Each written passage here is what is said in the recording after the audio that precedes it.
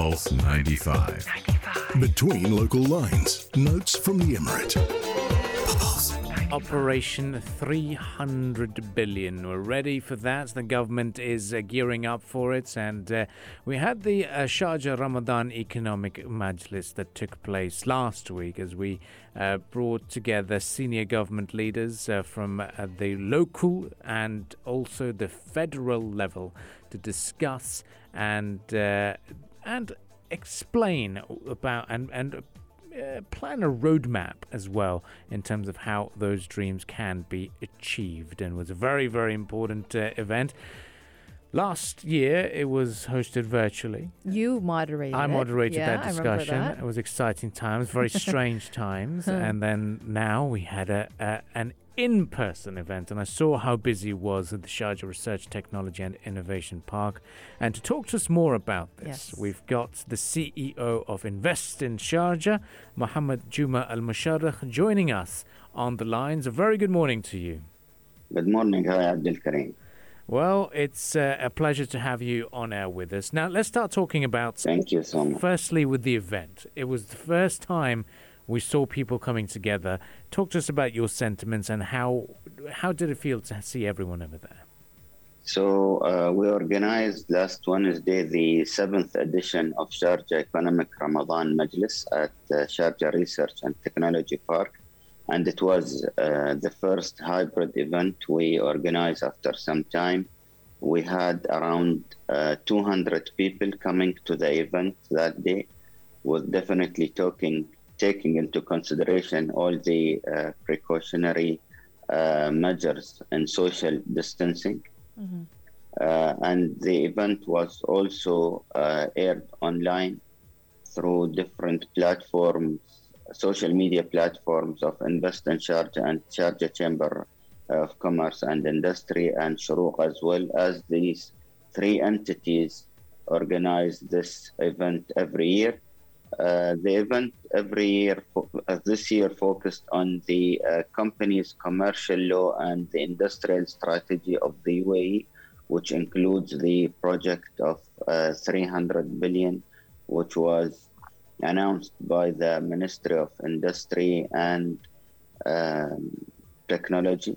So different government officials from the federal government and from different local governments talked about how the UAE can achieve the project 300 billion and what can different entities do and participate to achieve this project.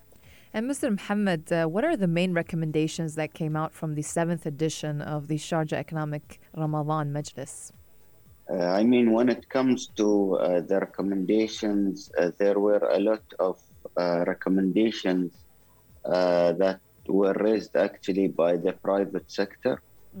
They would like to know more information of how can they support as industrialists, as people who are already active in the economy and in and the business scene and the UAE in general. They definitely want to be part of the strategy of the UAE to achieve the project 300 billion. They were also asking about the new legislations when it comes to the companies' commercial law. A lot of them want to shift their current company legal structures to the new legal structure of owning 100%. And I think His Excellency Abdullah Al-Saleh mentioned that in the near future, they will definitely be able to shift their ownership to 100%.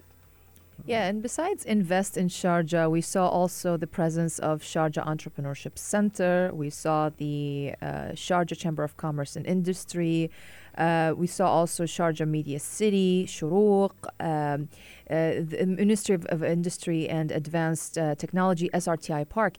Now, which leads me to the question, how important is Sharjah's role in the country's industrial sector? Sharjah focused on industries since the 70s, and Sharjah plays a major role when it comes to industries and manufacturing in the UAE, as it used to host around 30% of the total industries in the United Arab Emirates. We have more than 22 industrial cities. We have the the Emirates Industrial City, Al Saj'a Industrial Oasis.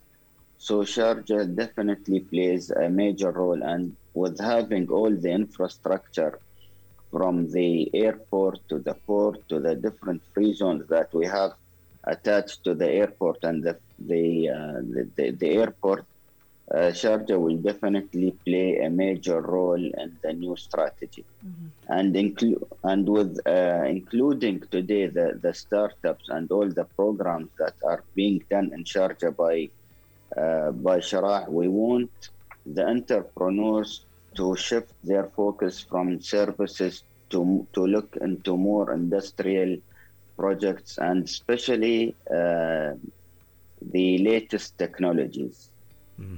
Now, your position as CEO Invest in Sharjah, I mean, your role is attracting foreign direct investment into the Emirates. So which sectors would you say is going to be very dominant, especially when it comes to manufacturing and for global interest to come in and say, okay, we want to set up a factory or our industries in the Emirate of Sharjah? Which areas do you think is going to be very dominant?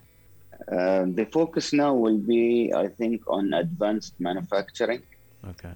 The whole world is shifting to the technologies, so we would like to see a lot of companies coming to Sharjah and take advantage of the universities, take advantage of the Sharjah Research and Technology Park and the facilities that are available in the Sharjah Research and Technology Park to start producing more technological products and going towards more advanced manufacturing, like the manufacturing of robotics, for example, or drones, for example. The 3D printing is something that we in Sharjah are really keen to have and to go forward with.